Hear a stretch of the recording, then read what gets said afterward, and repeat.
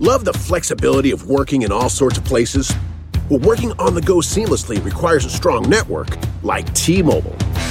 We have America's largest 5G network, so whether you're on a video call at the park or uploading large files at the coffee shop, we have the 5G speed you need. Whatever takes you on the go, T-Mobile's got you covered. Find out more at T-Mobile.com/network today. Coverage not available in some areas. See 5G device coverage and access details at T-Mobile.com. When you need mealtime inspiration, it's worth shopping Kroger, where you'll find over 30,000 mouth-watering choices that excite your inner foodie. And no matter what tasty choice you make, you'll enjoy our everyday low prices, plus extra ways to save, like digital coupons worth over $600 each week. You can also save up to $1 off per gallon at the pump with fuel points. More savings and more inspiring flavors make shopping Kroger worth it every time. Kroger, fresh for everyone. Fuel restrictions apply.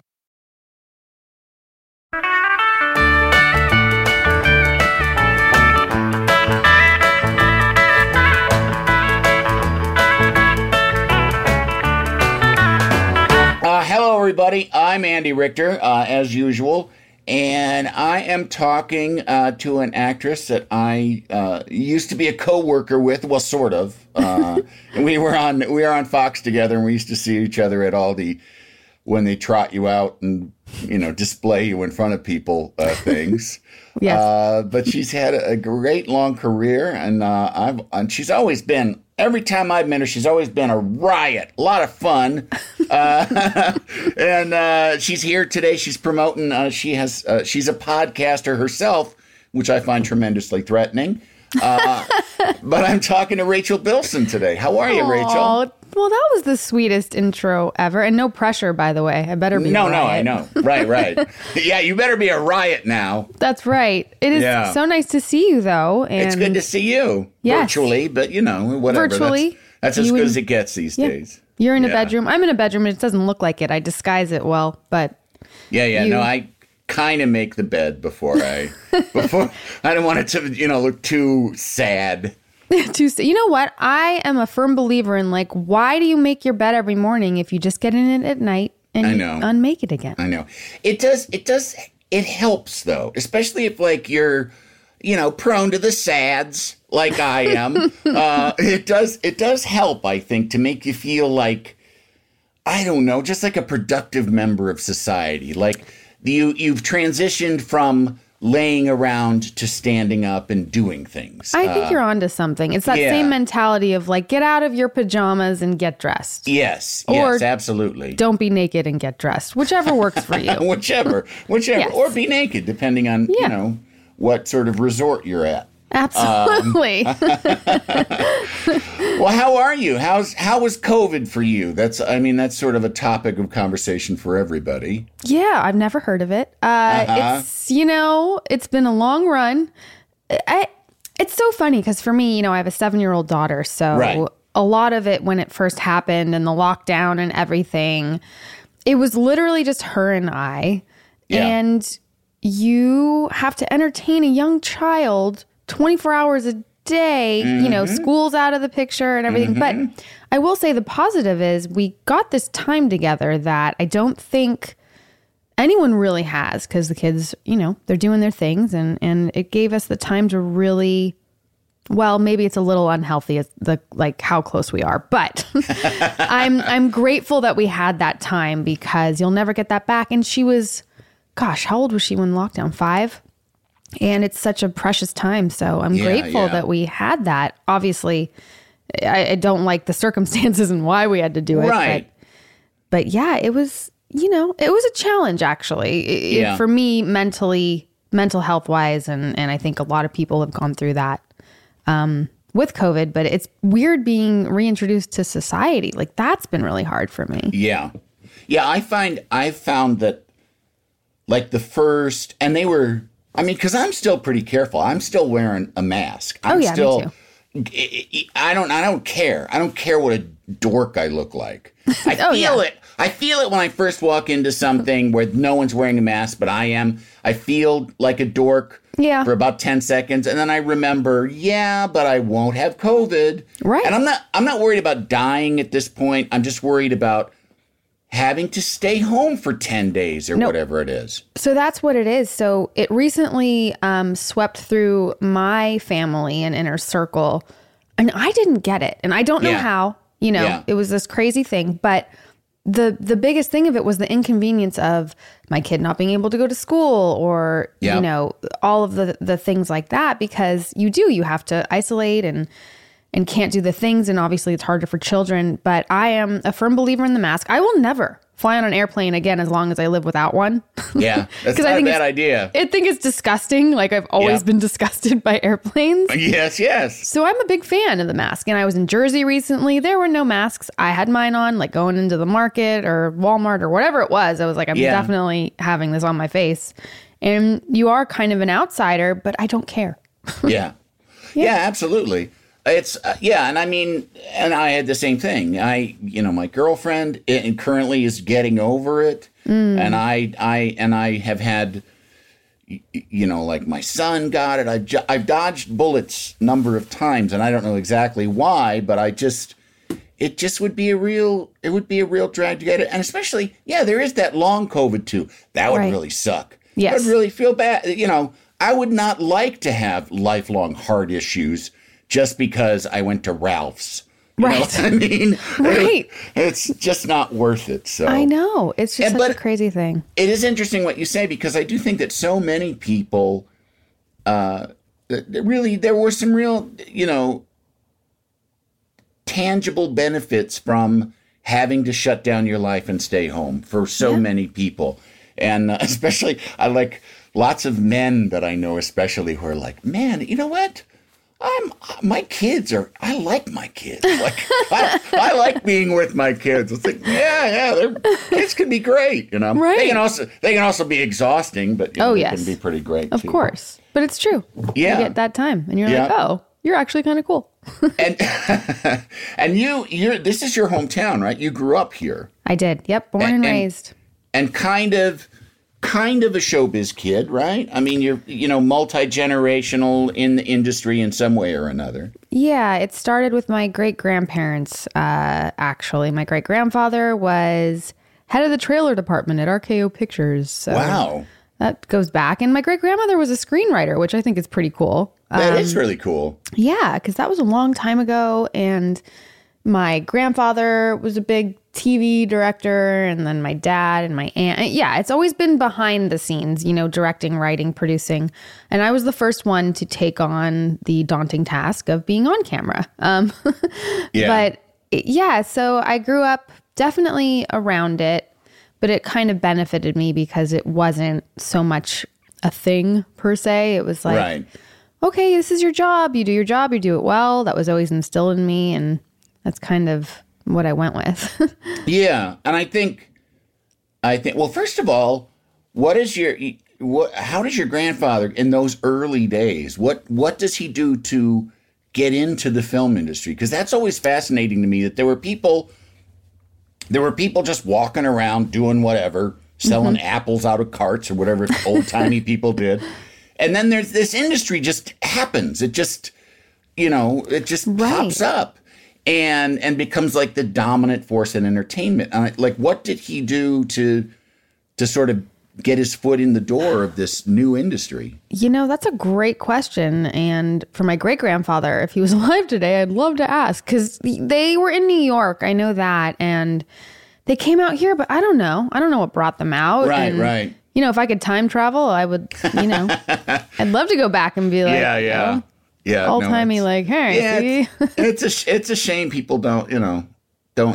I mean, because like in my family too, I don't know the motivations. I know the facts of where these people went and why they went, but I don't know the motivations of it. Right. I wish I could sit down more and have those conversations, especially with grandparents. And they have so many stories. And my grandfather is still alive, and he's the one that directed, classic TV like Get Smart and all that kind of stuff. Oh, wow.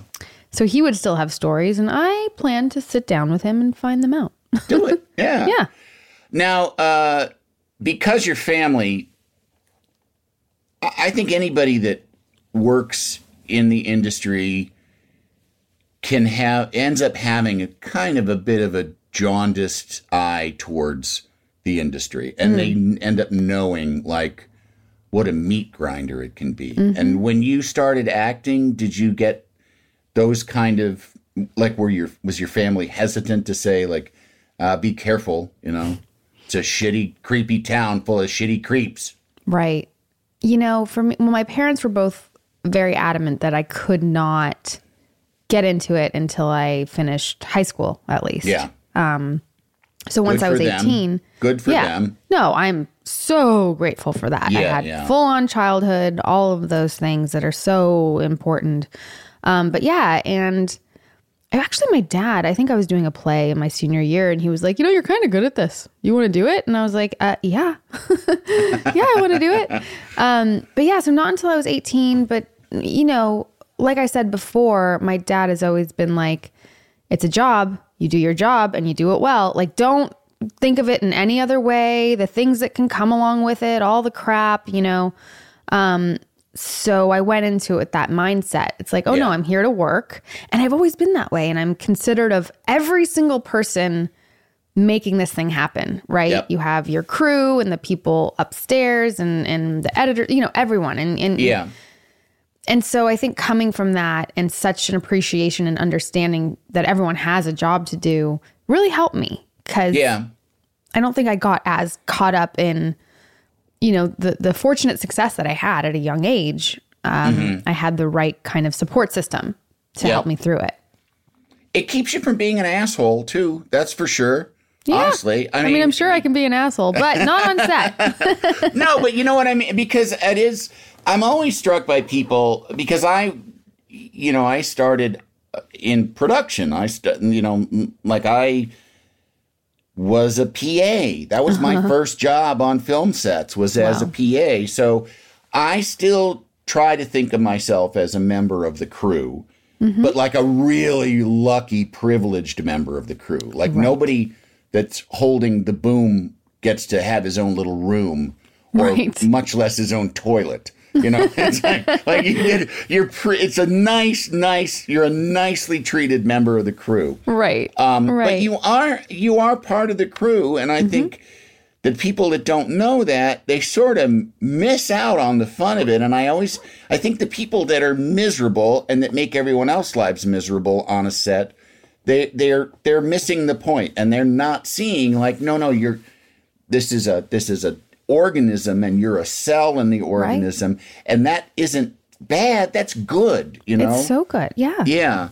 And it's I always get mad, you know, people like, what's taking so, like actors that are like, what's taking so long? You just feel like, you wouldn't know, would you? You have no idea what you're happens. Literally, you're literally sitting down in a chair being hand-fed, essentially. Yes, it's like, precisely. What is so bad? Someone would put food in your mouth if you asked them to. And in fact, absolutely. You know, I'm sure that depending on the makeup, they probably have, you know. Yes, they have. Or rush to you with a straw, whatever it may be. But yeah, it's so important to really recognize that. And I'm really grateful that I was taught that, and consideration does just run in my family, luckily, but it's a whole thing. But we do get our own toilets. That is a perk. And you know what? What a perk. What a perk. Public restrooms? Not a fan. No thanks. Yeah, especially ones that are on wheels. Yep. Yeah. Not optimal. Nope. Don't want those things moving around.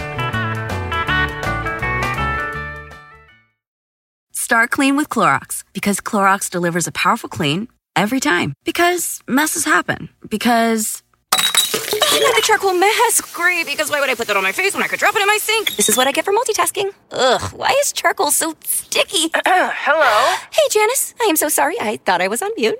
No, we don't need to reschedule. I'll just stay off camera. Ooh, yeah, that happens. So start clean with Clorox. Use Clorox products as directed. Look around. You can find cars like these on AutoTrader. New cars, used cars, electric cars, maybe even flying cars. Okay, no flying cars, but as soon as they get invented, they'll be on AutoTrader. Just you wait. AutoTrader. Love the flexibility of working in all sorts of places? Well, working on the go seamlessly requires a strong network like T-Mobile. We We have America's largest 5G network, so whether you're on a video call at the park or uploading large files at a coffee shop, we have the 5G speed you need. Whatever takes you on the go, T-Mobile's got you covered.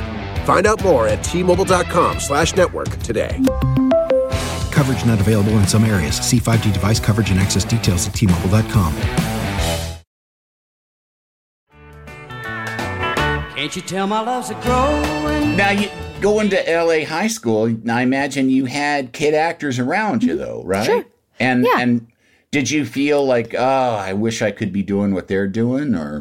You know, like Kirsten Dunst was in high school with us, and she had already done Interview with the Vampire. So, of course, it was always like, oh, you kissed Brad Pitt at like 11 years old. Yeah. All of that. She was super nice, but I never had the thought of like, oh, I want to be that or do that. You know, it was still very, our high school had an amazing drama teacher, Judy Weldon, and it was really my introductory to real acting. And I was so blessed, and Rami Malek was in it. Oh, wow. Yeah. And so there were, you know, a few kids that came out of that. Catherine McPhee Foster, she was there as well. And... Oh, the American Idol. Yes. She's married to David Foster now, but yeah. Right. And I knew her when she was there, and we just had this really cool group of drama kids. And like drama, it wasn't like, you know how like in high school, some people are like, oh, the drama kids are like the nerds or whatever, and it's all about the sports. And our high school really had both. So drama was still cool, sports were still cool, and it had that nice blend. But yeah, there were a lot of actors and actors that went on to be very successful that came out of it. And I really do attribute a lot of it to our drama teacher. She was fantastic. Yeah. And was it, was the focus on theater, or were they trying to get you to do film acting mostly just because of the industry? It was all traditional, little black box theater, really getting into it, doing all the exercises and really flexing those muscles or learning those muscles or, you know, and it was awesome. I like now looking back, I'm like, I wish I could do that now. Yeah. You know? Did you? Oh, absolutely. I felt like 6 months out of college, I was like, man, I sure am ready to learn something now. I wish I you know, I just fucked around for 4 years like I did, really. And then, you know, but actually sort of, did you know, like, how soon was it that you kind of knew, like, this is what I want to do for a living? Or were there other things? I mean, did you have fallbacks in your mind? You know, growing up, I always thought I wanted to be a preschool teacher. Having my kid go to a co-op for preschool and actually having to act like a preschool teacher, I'm like, that is the hardest job in the world. Oh, my God. Oh, my gosh. It's exhausting. The patience. Unbelievable. Yeah. Amazing. Teachers are incredible. Yeah, like I grew up thinking that, but once I started, you know, I started acting in, I was doing commercials, booking them, and I was starting to support myself at 18, 19 years old. And it was kind of like, okay, I like this. I know what I want to do. And I just stayed focused on it. I definitely worked at a restaurant. You know, I did all the other jobs too. Right. Yeah, but I had my focus set on it. So I knew, and I was so lucky to have been working then and supporting myself. I think my first commercial was for Raisin Bran Crunch, and you only saw my butt, and I worked for 12 hours. But you know what? It felt great. Yeah, absolutely. Yeah. And no one would have to know it was you. I mean, you know. No one did know. Somebody really knows you. My butt knew, because boy, was it sore. I was dancing all day. But yes. Yep. And then, you know, and then the checks start coming in, too. Right. In those days, I think you made a lot more money in commercials in those days. It's probably. Sort of, well, I mean, definitely. I mean, to support myself, it felt good. You know, it felt really independent and like I was doing it. Yeah. Yeah. For sure. And how long? Because you went to like a local college. Was that kind of just cause, you know, like? So my college experience, I went for a whole semester. I went down to San Diego to a community college, and some of my friends were going there, and there was a dorm you could live in. So it was the full college experience, that side of the college experience, not the educational one.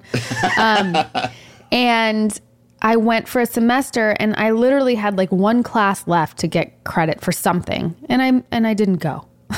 But at the time, I was commuting from San Diego to LA to try to book, jobs and auditions and whatnot, and I was partying a little hard, and my dad was like, I'm not going to pay for you to just be down there and party. Right. You're coming home. And I was like, okay. So it was short-lived. But like I said, I started to work, which is so amazing. And that's kind of what happened. Were you still living at home? Like, say, like when the OC happens, are you still living at home, or had you moved out? I wasn't. I was not living at home. My aunt, actually, I was living in my aunt's condo, not with her, but with my best friend, Leah, my roommate, right by the Hollywood Bowl. It was a time, let me tell you. It was time. I bet, yeah. Yeah, but no, I wasn't living at home. And when I booked the OC, I was 21 years old, still very young. And it was like a fluke that I booked that thing. I made Josh Schwartz laugh, and I landed this show, and it was obviously the best thing that's ever happened to me, aside from my kid. Was it like a laborious process? Did you have to go back and go back and go back? Like, So for me, I originally, my character Summer was a guest star on the OC.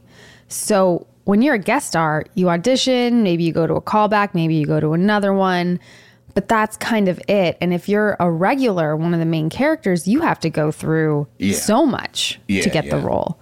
And I didn't have to do that, because I think if I had to do that, I would have choked and not got the part. Because put me in a room with like a bunch of people and all these like, head of the studio or whatever, I think I massively would have choked. But luckily, I just had my few scenes, and Josh Schwartz laughed, and it's like the luckiest story in the world. Yeah. And at what time so you're thinking, okay, great, I got this, I guess probably a recurring at that point in the pilot. And when does it become, holy shit, I'm a regular? Oh gosh, it was during the first season. I don't know if it's episode 8 or 12, where myself and Melinda Clark, who played Julie Cooper, we both became series regulars, because I think the writers were writing for my character, and they liked what I was doing, and they liked the dynamic between Adam Brody's character, Seth, and my character. Mm-hmm. So they kept writing for me, and then they bumped me up. And it was just the coolest thing ever. And I think I'm just grateful that I can make Josh laugh. That's really what it all comes down to. Yeah. And what was it like working on that show? Because it's essentially sort of like a soap opera full of beautiful people. What was it like to do that on a day in and day out basis with all the kind of, the plot, just the interwoven plot kind of, right. Well, it was an ensemble, so there were a lot of different stories going on, and for me, especially like remembering back to the first season, we had a blast. We were all having so much fun together. Josh was so young. He was part of like our crew, hanging out, going out. Even the actors playing the parents, we all became very close, and we're having so much fun. And obviously the storylines, there was a lot of drama. You have overdoses in Tijuana. I had my own experiences in Tijuana, being in San Diego. No overdoses, thankfully, but kids party, and it's there and available. But there was a lot of dramatic stuff, but that's kind of what it is. But what I liked was Josh's spin on the whole thing, where it kind of brought this comedic element and realism to certain aspects of the storylines, and the characters, they were all written so well. Yeah. So it was just fun, like bringing it to life and hanging out with your friends and people you admire. Peter Gallagher, I was like, oh my gosh. Yeah. Mr. Eyebrows himself. Hello, American Beauty. Like, it was just, for my first real job, how lucky was that? It was pretty incredible. So was that sense of fun even when you're playing like OD in Tijuana. It's like well, lucky for me, I didn't overdose. So. Right? No, I know, but I'm saying those kinds of storylines. Yeah, I mean, is it still sort of with a wink, kind of being played that way? Kind of. I think because that show was fun. It was fun. Of that. Yeah. It was fun, and I think for me being so young, I'm kind of just like, well, it's my whole mentality in life, and this was. I'm going to tell you a little story. My grandmother passed away, and we were at a funeral, and we were at the reception, and one of her very best friends came up to me in the bathroom, and I'm crying, and I'm hysterical, and she goes, "Oh, honey, I'm so sorry about your grandmother." Well, what are you going to do? And just walks out of the bathroom. So to this day, my motto in life is, well, what are you going to do? What are you going to do? And my whole family, we all abide by that. And it is our saying and our go-to. And I think that's just kind of my mentality. And it's kind of how I approach it even as an actor. It's like, well, all right, like just bring it on. We're going to do this thing. And okay, well, what are you going to do? And does that help deal with the transition from being just a person on the street to a, oh my God, it's you, because that process, it sounds like fun and it can seem like fun, but it can also feel, like when you think, the notion of like, everyone knows who I am everywhere I go. I don't ever have that notion. No, but you know what I mean? But just that because it does happen where you go places and you feel eyes on you and feel people noticing you. And from my own perspective, I know why it's happening. I mean, it does, and the level of mine is very, especially now that I'm old and no one cares. It's that very is not true. Thank you. That's what I was going for. But it's, it's very manageable, but it's still, there's times when it's like, you feel stared at and it feels like, like your fly is open constantly or something. And it's a weird transition, especially from going from Zero to the OC, Right. Because that show was a hit right out of the box. Yeah, that was kind of crazy, but I think I can really, because I was so young, it was like I wasn't really thinking about any of it. It was kind of just was. I think now that I'm older and I've lived a lot of life and I've inherited anxieties and, bouts of depression and whatever it may be that comes with life. Like, I think now I'd have a much harder time than I did at 21 where I was so carefree and very la-di-da, So it would be a different experience. But I think I was grateful. Also, all of us, especially Ben, Mackenzie, Adam Brody, Misha Barton, and I, who were the younger kind of kids going through it, we had each other and we were all going through it together. And I can't imagine, Misha was like 16 and on the cover of every magazine. And my God, I don't know what I would have done at 16 or how I would have handled that. But my own personal experience was being 21 and just having fun. Yeah. And did you kind of, being next to her going through that, was it sort of, gave you a little breathing room to feel glad that it wasn't happening to you so young? I mean, like, thank God I'm not on the cover of Elle. Well, I don't know. I mean, Yeah, no. I mean, it was a different experience for me because I wasn't that it girl. I was on a successful show and I was having fun, but also, mind you, this was before Instagram and all of that. So social media didn't exist. You just had your old-fashioned paparazzi, to deal with. And I mean, that was a thing. There was a lot of that going on, but definitely not the level what Misha went through. And so I could enjoy myself a lot more because my every move wasn't being watched. Well, but you and Adam Brody were together for a number of years, right? Mm-hmm. And you were watched in that sense. I mean, yes, like you mentioned paparazzi. That what's sure. that like? Where like, oh, definitely. We were paparazzi'd quite a bit when we were dating during the time, but again, we had each other, so it was kind of like nothing else existed, It was like just us, and I think we both kind of had a good head on our shoulders and dealt with it in a responsible way. And but it was weird, you're always mindful as you're getting out of a car to go into a club or something. You don't want to flash anybody because we all know what that was like. Right. Or if you go get coffee, you can't look like complete shit. Right. You're like, oh, well, I think I still did. But but yeah, there's that part of it too. And being younger, I think you tend to care more what other people think. And as you get older, you're kind of like, well, screw that, Yeah. Like, I am what I am. Well, right. Yeah, no, that's also too. If you can reach that point too, where it's like, look, because it's nice to not care. Right. It's freeing to be like, yeah, you know what? This is what I look like. Right. Right. And I think it's so important, especially with all these girls seeing all the things around them, like focus on weight and plastic surgery and all this thing, like, change who you are. I think it's so much more of an important message to just be true to who you are. And, people have shitty days and you can look like crap. And you can go out of the house and guess what? Happens to everybody. Sure does. I have never, every time there's ever been a thing about like, pick which photos of yourself you like, I always leave that to someone else because it's like, I don't like any of them. Right. So, we're someone our own else worst decide. critic. Yeah, Yes. absolutely. Yes. Start clean with Clorox because Clorox delivers a powerful clean every time. Because messes happen. Because...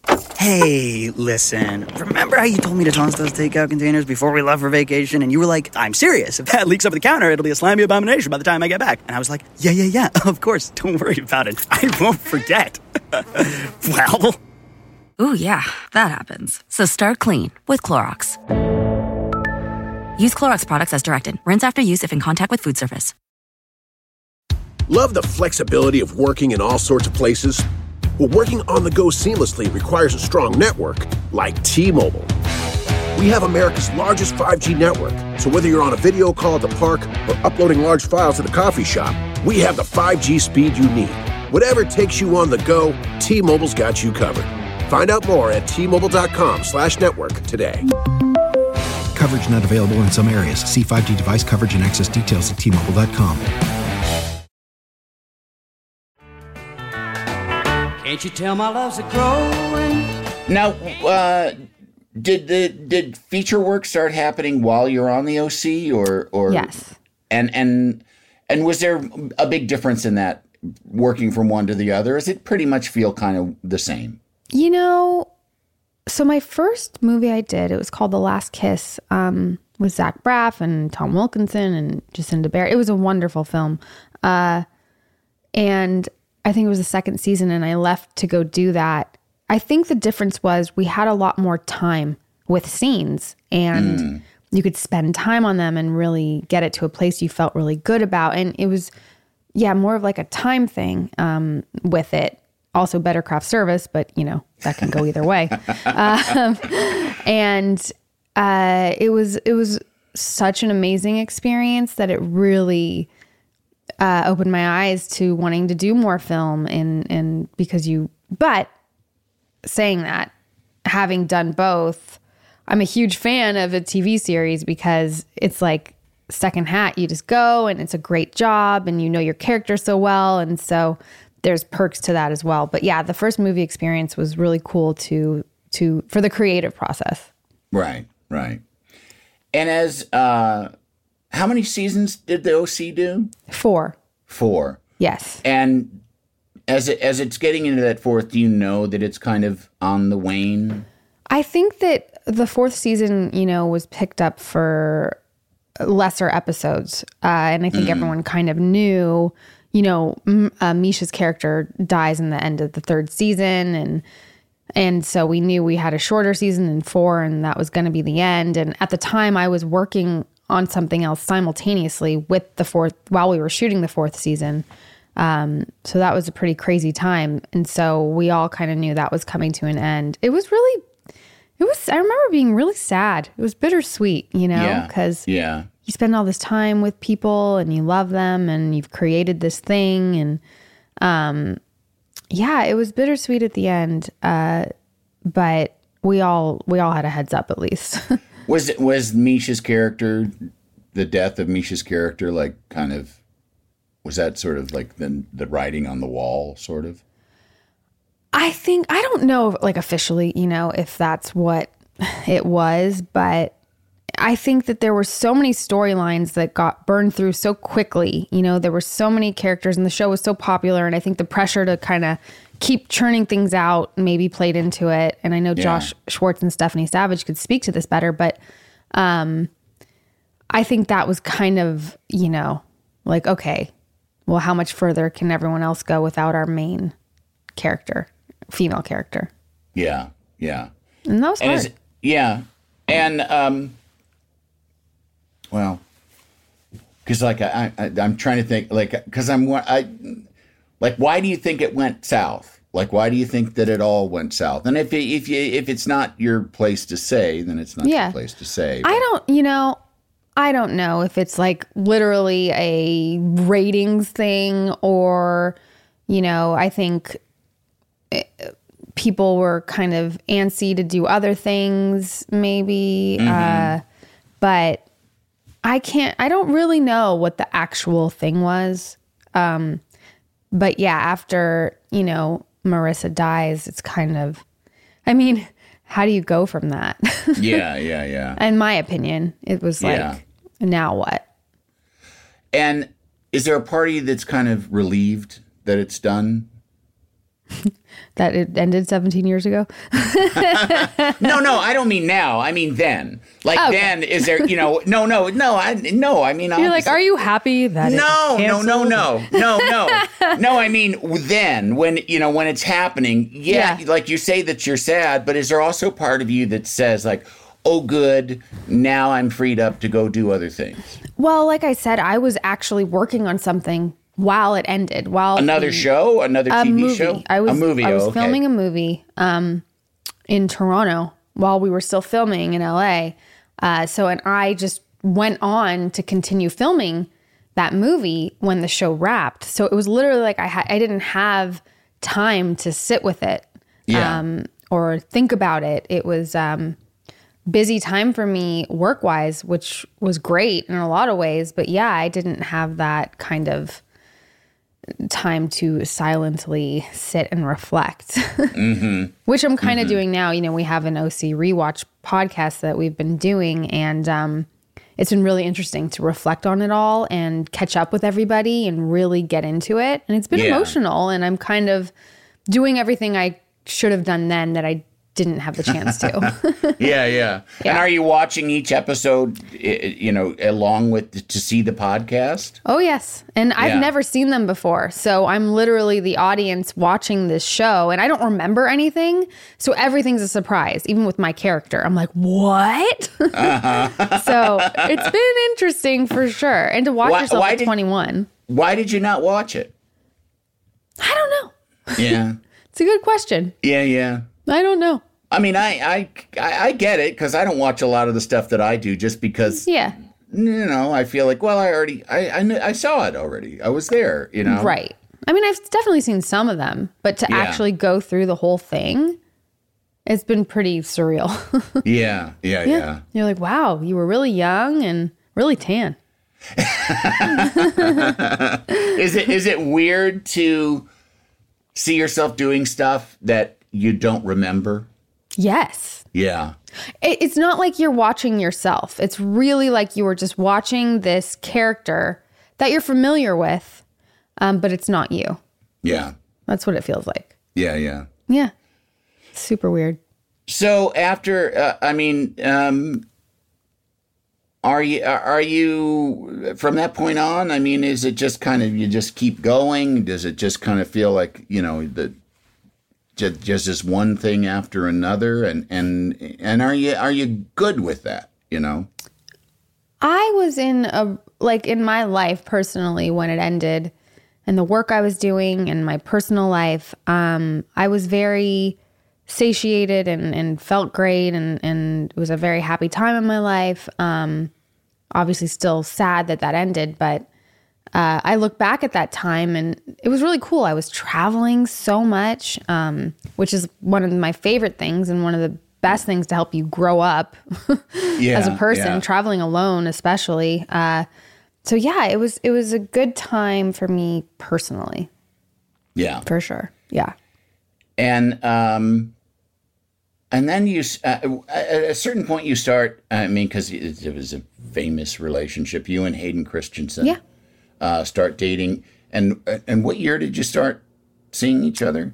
It was right after the OC ended, because we had met working on the film I was doing. Is where Hayden and I met, I guess actually Misha introduced us for the first time at a party at the Roosevelt Hotel in Hollywood. Oh. Randomly. But yes. So we started dating right after the OC. And 2005, 2006, something like that. Yeah. And you guys, it was sort of a on again, off again, yeah? It was pretty on. We were together for 11 years. We had like a 3-month break in there somewhere. Right. Yeah. And and you guys never married, right? No, never married. And may I ask why? Yeah. I think, I don't know, and as I've gotten older, I'm like, what is marriage? Yeah. Because we had a very committed relationship, and we obviously had a child and did all the things without the papers. I think that, we were engaged and we did take a break for a little while. And I think that kind of set the path that we were just, after that, committed. And that was what it was. Yeah. And you had it, and you had your daughter in 2014, was that right? Yeah, mm-hmm. Yeah. And how is it to now introduce a child to an acting career for you? Oh, no. I mean, our daughter's... I mean, introduce a child in your life. Oh, okay. In the middle Got it. Because No. My daughter's a performer and is already like, hamming it up at the spring concert and all that stuff. Sure, and I'm like, oh gosh, Yeah. Hayden and I look at each other like, oh boy. Put on the brakes. Yeah, but it's funny because, her dad obviously is in the Star Wars world and plays like probably the biggest villain of all time. Mm-hmm. And she is aware of it. It's hard not to like see things with his face on it or whatever it is. And I'm just like, okay, just don't let her watch Star Wars, because when she sees what her dad does, I don't think that's going to bode well. But I think all the boys will leave her alone throughout all her school years, so that's a plus. So looking forward to that. But yeah, she has an awareness of what her parents do, but she's definitely not seen anything that we've done. Oh, really? Yeah. Yeah. Well, yeah. I mean, what's she going to watch, Right. Yeah. You know what? Odds are she won't care anyway. Yeah, I don't think she will. No, they don't care. They don't care. Even when you say, even when you say like, hey, I'm in this thing that is appropriate for you. Like, yeah. Which the parents are always uncool, right? Which is fantastic. Jesus, can you imagine if your kid was a fan? Oh my! How gross that would feel. Oh my God! Yeah. You get fangirled by your daughter. Yeah. A little weird, a little awkward. Exactly. Yeah, but yeah, she's. Oh well, we'll just we're gonna lock her in the house for the next 30 years, and we'll see. Yeah. Now, I mean, how did having her, sort of change your worldview, basically? Oh my God! Well, as you know, I mean, it changes everything when you have kids. Yeah. It's not your world anymore. Your world is them, and for me personally and professionally, she always comes first. Every decision I make is with her in mind. And it opens you up. And like the love that you experience, you're just like, holy, like, what the fuck is this? Like, yeah. It's just unreal. And there's nothing better in the world. And it's my purpose, my little child, and the best thing I've ever done. Yeah.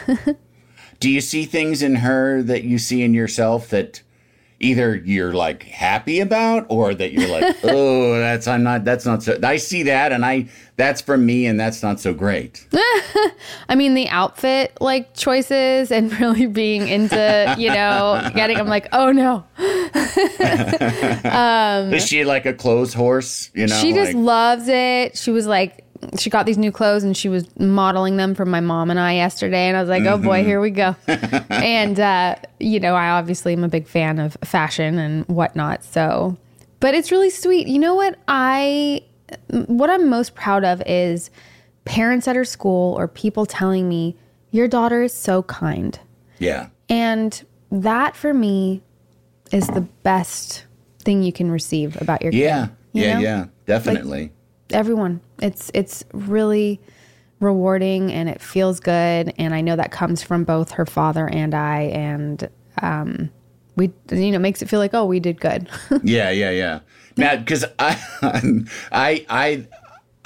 with you 100%, and I do it. That matters so much more than what jerks my kids can be to me. Like when people would be like, "Your kids are so considerate and polite," I'm like, really? Yeah. Because they're kind of assholes at home. Right, you know? right. But I'm like, all right, fine. That's all I care. They can be. Go ahead. Right. Get if it they're out. Good in the world.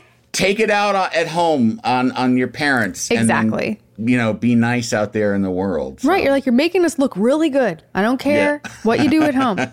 Yeah, it's so true. And they really do that. You know, I know myself and my friends and their kids that you can see be utter assholes, but then at school they're like, she is the But my kid actually is not an asshole. I have to say, she is pretty good.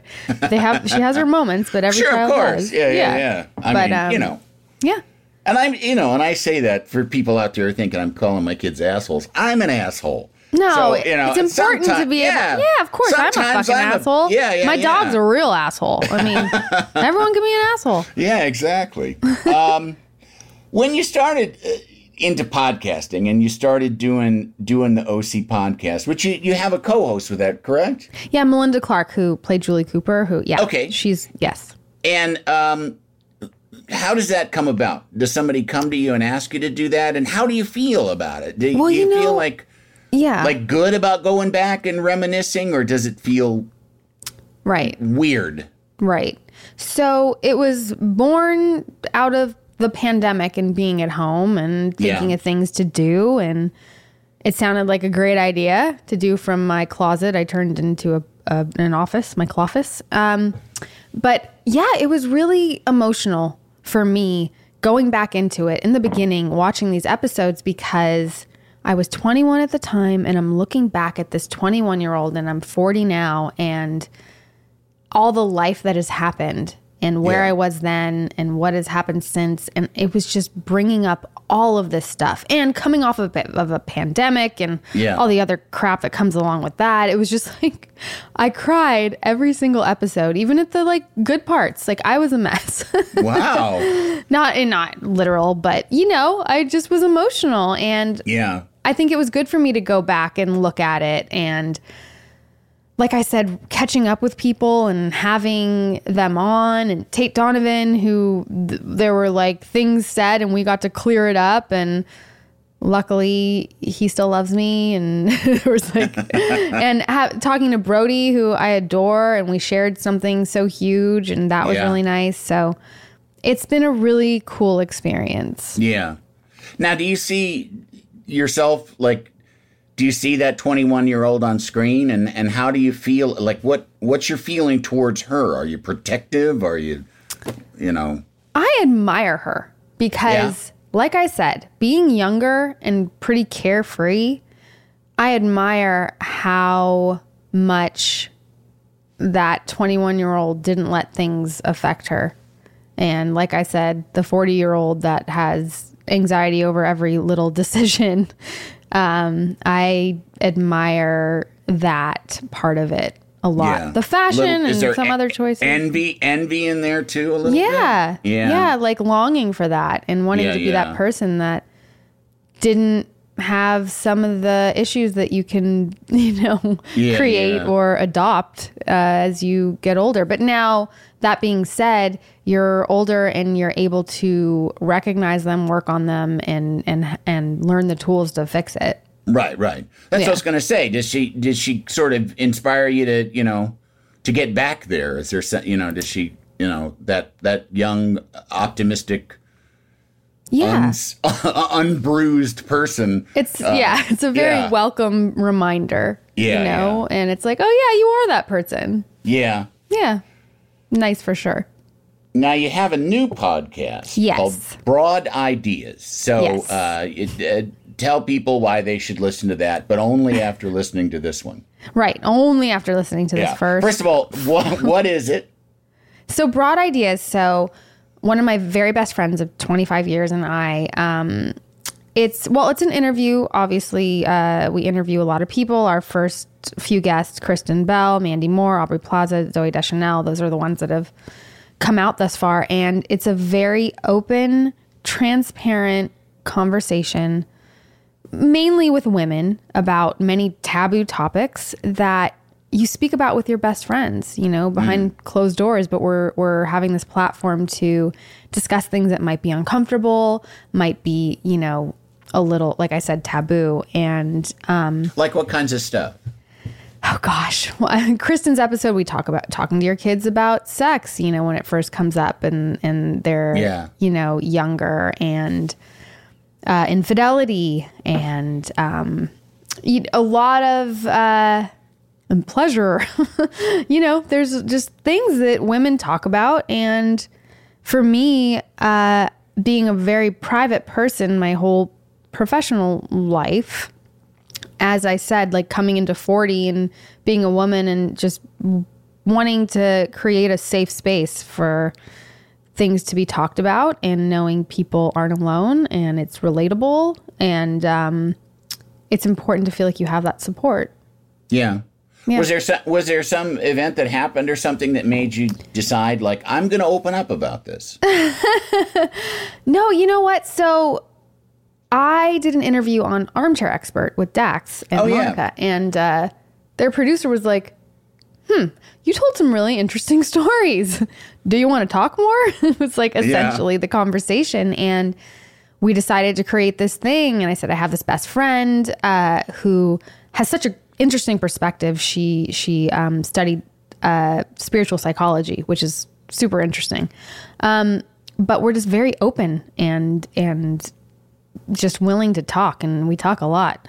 And so I brought her in, and we just started this thing, and it's been a lot of fun, and it's another thing we can do while some other things aren't going on. So, well, is it ongoing now? It's out and available. And when did you debut? We debuted 3 weeks ago. Oh, cool. Yes. Oh, great. So it's I will brand check new. it out. Yes. I will check it out. Although sometimes, excuse me, I do feel like a voyeur eavesdropping on women's conversations with podcasts like that, Yeah, you probably will feel that way. It's a lot of girl talk. Might make you uncomfortable, but hey, maybe some pointers. Mm-hmm. Yeah, exactly. No, but I mean, but it's also, that's the thing. It's got to be educational, and heaven knows most men could do a lot better about listening to women. Listening to women, right? I think I'm pretty good. Like I consider myself, and people make fun of me for this, but I don't know however the hell to say it, but I'm a feminist. And people will be like, oh, you're a feminist. I'm a feminist. I mean, it's like the reality is women get the shit end of the stick in life so much. Right. And I don't think that's fair. So you come up with a better word for not thinking that's fair. You should come up with another word. I feel like you could. Maybe, but I mean, then it would just sound, no matter what you think of, it would just sound. You can't do it. It just sound cringy, so. No, but I love that, and that's amazing. And yeah. But because women are way more fun to talk to than men, generally speaking. And I'm not being like a suck up, or I just am. Right. And I don't know if it's just the way I was raised, because I was in the kitchen with the women, not watching the football game with the men. That's awesome. And it's because the food was there. It was one big deal. But also, too, it's just they talk about stuff that's, I don't know, feelings, maybe? Right. Feelings? They talk about a feeling. Yeah, then I think you will enjoy Broad Ideas. It'll be like you in the kitchen again. I'll eavesdropping. Yeah, it gets hot in this kitchen, but I think you can handle it. All right. Well, what's down the road for you? Where do you want to take your life at this point? Gosh. Well, like I said, being mom is number one. So it's all about the kid. I just want my kid to see an example of real happiness and love and like a strong, maternal figure to, see as an example. And that's why all the decisions are so crucial because, it's all about her. So that's my future is just making sure I don't fuck it up. What are the components of happiness to you? Like what is your plan to sort of pursue it? Oh gosh. Is to And what does it mean to you? Yeah. To feel like when you lay your head on your pillow at night, you're proud of the person you were that day, Because I think that is really what it's about. Like you're present and you're living your life and you feel good about what you're doing. And I think that's like more the deeper kind of happiness than, eating a chocolate bar, which also works because who doesn't like that? But it's also too that's regardless of money, regardless of work, regardless of, material stuff. It's just, it's based kind of just on it, giving yourself a good report card. Exactly. Yeah. That's how I like to look at it. My therapist has taught me well. Have you been to therapy for a while? I started a few years ago and I love it. And there's a stigma with it. It's so weird, It's just like this amazing thing to give yourself and these tools to give yourself. And it's been awesome. I'm amazed when people are like people that have never been to therapy. I'm like, how the fuck do you do that? And they just kind of feel like, no, I've never been to therapy because I don't need it. I'm like, wow. Yeah, that's like the first sign that you do. Well, I mean, I genuinely think there are people who are even keeled. They're not, their brain chemistry is good. Right. And is sort of what it should be. I'm making air quotes. Yeah. But it's just like, it's like seeing a unicorn. Like, right. And especially in this world, it's just like, how do you not just become a ball of worry and self-doubt? And right. But, No, I know. I hear you. And if you can, it's also, I mean, I've talked about this a million times on this, and I mean, it's podcast is kind of low key about mental health. Mm-hmm. But it's the one thing that in talking about it matters to people. And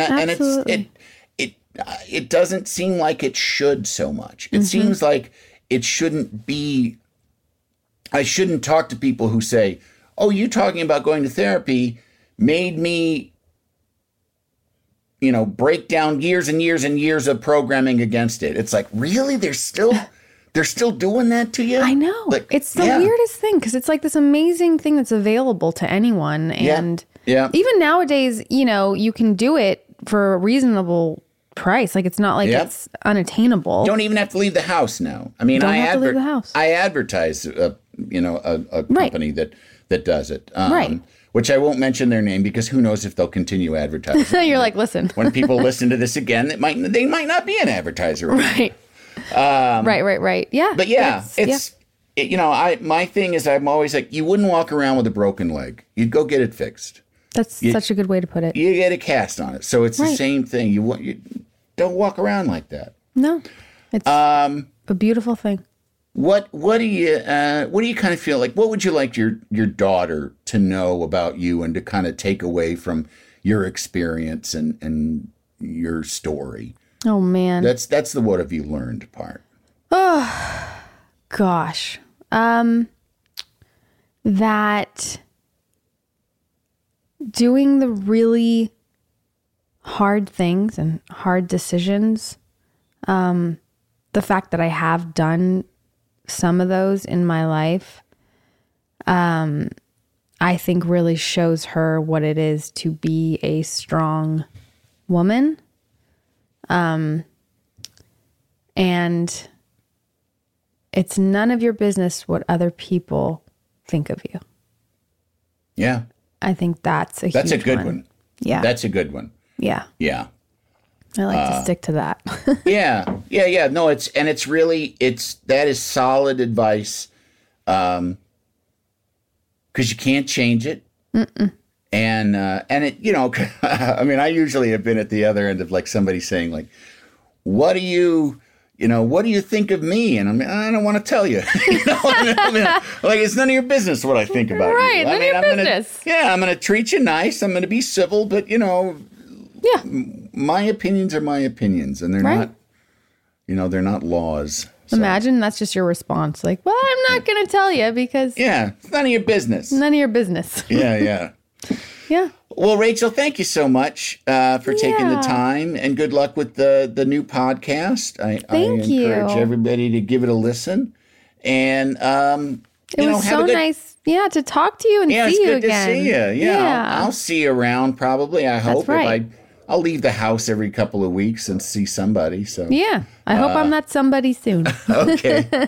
All right. Thanks so much. Thank you. And thank all of you out there for listening. We'll be back next week with more of The Three Questions. I've got a big, big love for you. The Three Questions with Andy Richter is a Team Coco and Earwolf production. It is produced by Lane Gerbig, engineered by Marina Pais, and talent produced by Galitza Hayek.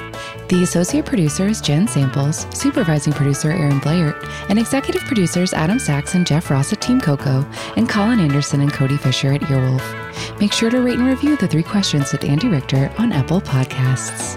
Can't you tell my love's a-growing? Love the flexibility of working in all sorts of places? Well, working on the go seamlessly requires a strong network like T-Mobile.